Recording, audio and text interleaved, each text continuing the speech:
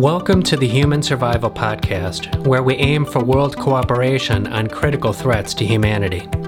This show is offered by the Human Survival Project, a grassroots movement for citizens around the world to push for transformation of the United Nations. Our global threats need global cooperation because no nation alone can manage them. Here we have honest conversations about overcoming climate change, destruction of nature, pandemics, nuclear weapons, advancing technology, and other catastrophic threats. But this is not all doom and gloom. We talk solutions here. We can solve this mess humanity is in. We just need to be smart and do the work. To survive, we must see ourselves first as citizens of the human race. To thrive, we must protect what is beautiful about humanity. This is urgent, so let's start. Hi friends, welcome to the Human Survival Podcast. I'm Shelby Murtis. Thanks for joining me. So today and in some future episodes, I'm going to talk about war and military things. The Human Survival Podcast and the work of the Human Survival Project are based on the big catastrophic threats facing humanity and the need for better international systems like a stronger United Nations to help us handle these things in a way they haven't been handled so far. War is within the package of issues that I deal with here because it's getting to a point where warfare is an existential threat. It has been since World War II, and we've had nuclear weapons in play for decades now. But now we have many additional threats coming along, like more powerful weapons of many types that are now reaching the point of weapons of mass destruction that we should very much worry about. We've also got war in Ukraine, which is a big deal, with Russia being a nuclear power. This is also very dangerous. And we've also got growing tensions between China and the United States, which is, it feels like we're slipping into another Cold War if we're not careful, with both sides in an arms race that could end up quite dangerous. With flashpoints, about Taiwan and the South China Sea and, even trade conflicts and whatever else.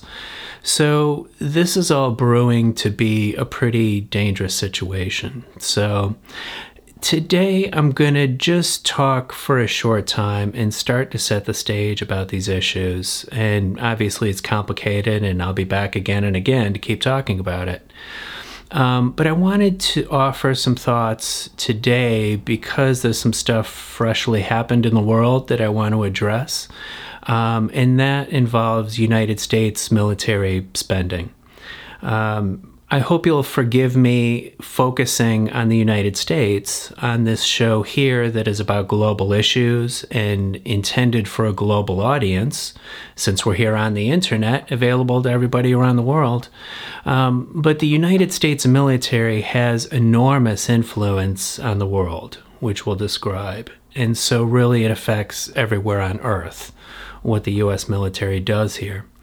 So what just happened is we had the passage of the National Defense Authorization Act. This is an annual bill that passes the Congress and always is signed by the president. It was signed by President Biden a couple days ago. It passed both houses of Congress with flying colors easily. So this is an annual process where they set the agenda for what kind of military spending is going to happen for the coming year. I was very disappointed by a lot of the news coverage that I saw about this, which inspired me to talk with you today to try to fill in some gaps, which I think were just not addressed in the coverage. A lot of the articles I saw really zeroed in on one small piece of the bill involving COVID vaccination for troops, and it withdrew the mandate that troops get vaccinated for COVID. That seemed to get more attention than anything in this bill, but that's really a small part of the whole thing and much lower in importance than much of what we're going to talk about today. A lot of the articles I saw about it failed to offer much context And so they just sort of went through and did this routine, bit by bit, here's what was in the bill, and then that's it.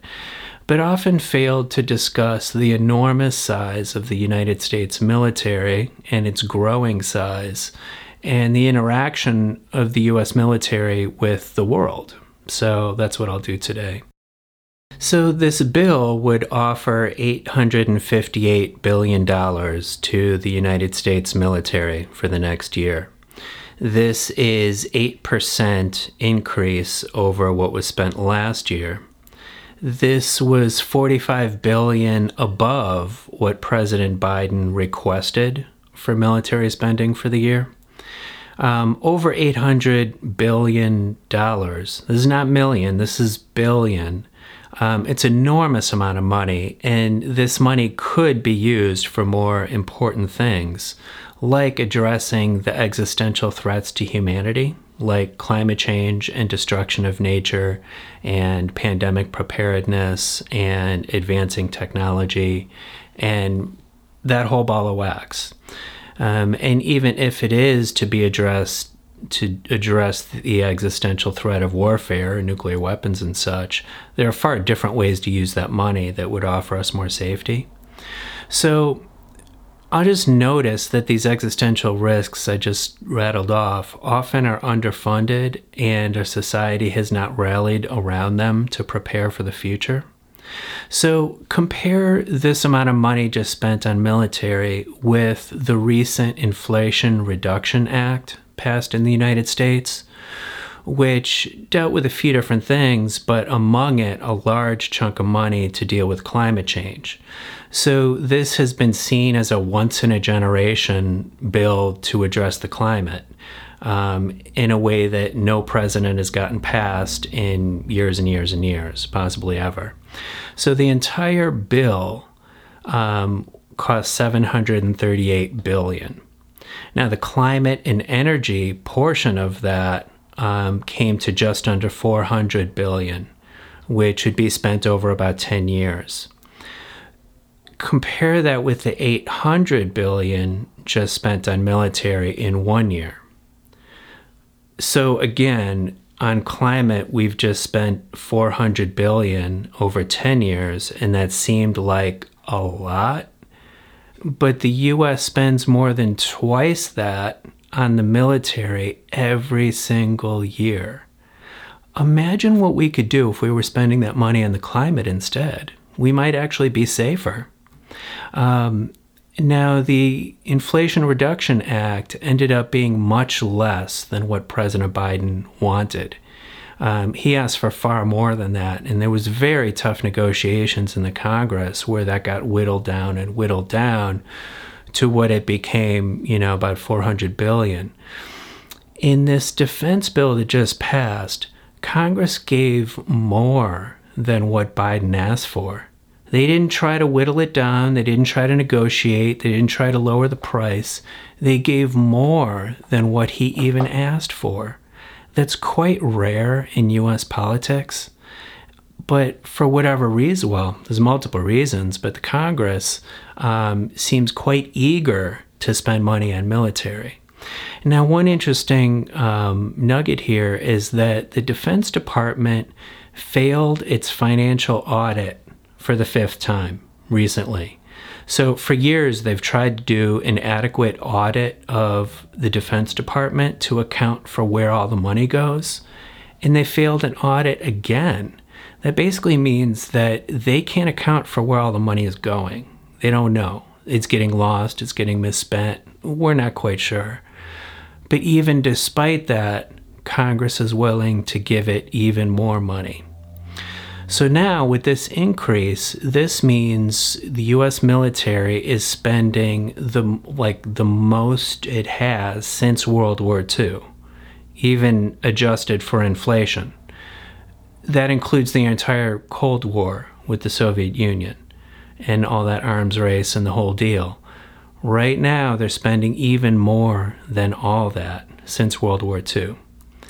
Now, if you just look at world military spending, the United States spends 38% of that military spending in the whole world. China spends about 14%, and the other half or so is all the other countries on Earth. Now, the United States could cut 10% of its military budget, and it would still be spending more than the next 8 countries combined. Many countries among those lesser spending countries are not getting invaded. They're just going about their business. They're doing just fine with far less military spending than the United States. The amount being spent by the U.S., it's not just about protecting the United States from invasion. And that's the story that is often told in America, is like, we have to keep spending this amount of money to protect the United States from bad guys around the world. But it's far more than just defense, because the U.S. has 750 military bases around the world in 80 countries. It's not just about protecting the homeland. This is pretty unique in the world, too. There's other countries that have bases in other countries, but the United States has 3 times the number of overseas bases than by all the other countries combined. So there's different perceptions of why that is and whether it's good or bad. So many countries don't like this. Many people don't like this. And they see it simply as the United States projecting power around the world and basically be assertive and dictate what's going to happen in the world with these many, many military bases. Some see it more favorably as the United States sort of acting as a world police in order to defend freedom and democracy and values we hold dear and all this kind of stuff, and protect its allies. And I understand that viewpoint, and there are some merits to it. I suppose if we are going to have one country with an enormous amount of military, I might prefer it be the United States over some other countries that might do it more recklessly. But I'm not really sure if one country should be policing the world. I don't really see why that's the best way to go. At its very best, this military activity gets mixed up with United States political or economic goals. So it's not always trusted by everyone around the world. Not everyone sees the United States as the protector of liberty and all that's good. Some see the United States as wielding military to be in charge of the world. So there's downsides there. There's also just the complicated politics within the United States, where military is not always used reliably or predictably or in an even fashion. So sometimes it'll be gung-ho, just going into a place, all guns blazing, like in Iraq or Afghanistan, and even just level an entire country in order to meet what it sees as its goals. At other times, the United States will be more isolationist and be very hands-off with other problems in the world that have been quite ugly. But the United States will not see it as being in American interests to get involved, and so they don't. And so it's sometimes hard to judge whether the United States is going to get involved and whether they'll do anything helpful. Also, the United States government changes hands. So president by president, political party versus another. Presidents vary. They're not all the same. And we've noticed that presidents can have varying mental health, varying cognitive abilities or other abilities. They can have varying philosophies. So one might support a strong military when it's their president or their political party in charge, but it's quite another situation when it's another president or the other political party getting to control that very large military. And then even at its best, even if the United States is well-intentioned, most countries of the world have no say in what happens. So basically, law and order and military affairs in the world get so dominated by the United States, by China, to a lesser extent by the handful of nuclear powers. And so much of the country is just at the whims of what these few large countries do. And I think most people would see that as unfair, that so many humans on Earth get no say in what's going to happen here. So this whole thing, it's not only an issue of morality or right and wrong or who gets to decide what and what's fair. We're just entering a very dangerous time where we've got a growing arms race, especially between the United States and China. It's extremely dangerous. We saw how dangerous the Cold War was between the United States and the Soviet Union, where we were threatening each other with nuclear weapons and could just blow everything up.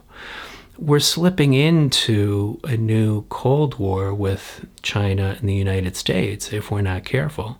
China is beefing up its military and its nuclear arsenal, and the two seem to be locked in this competition where they use the other as an excuse to beef up their military.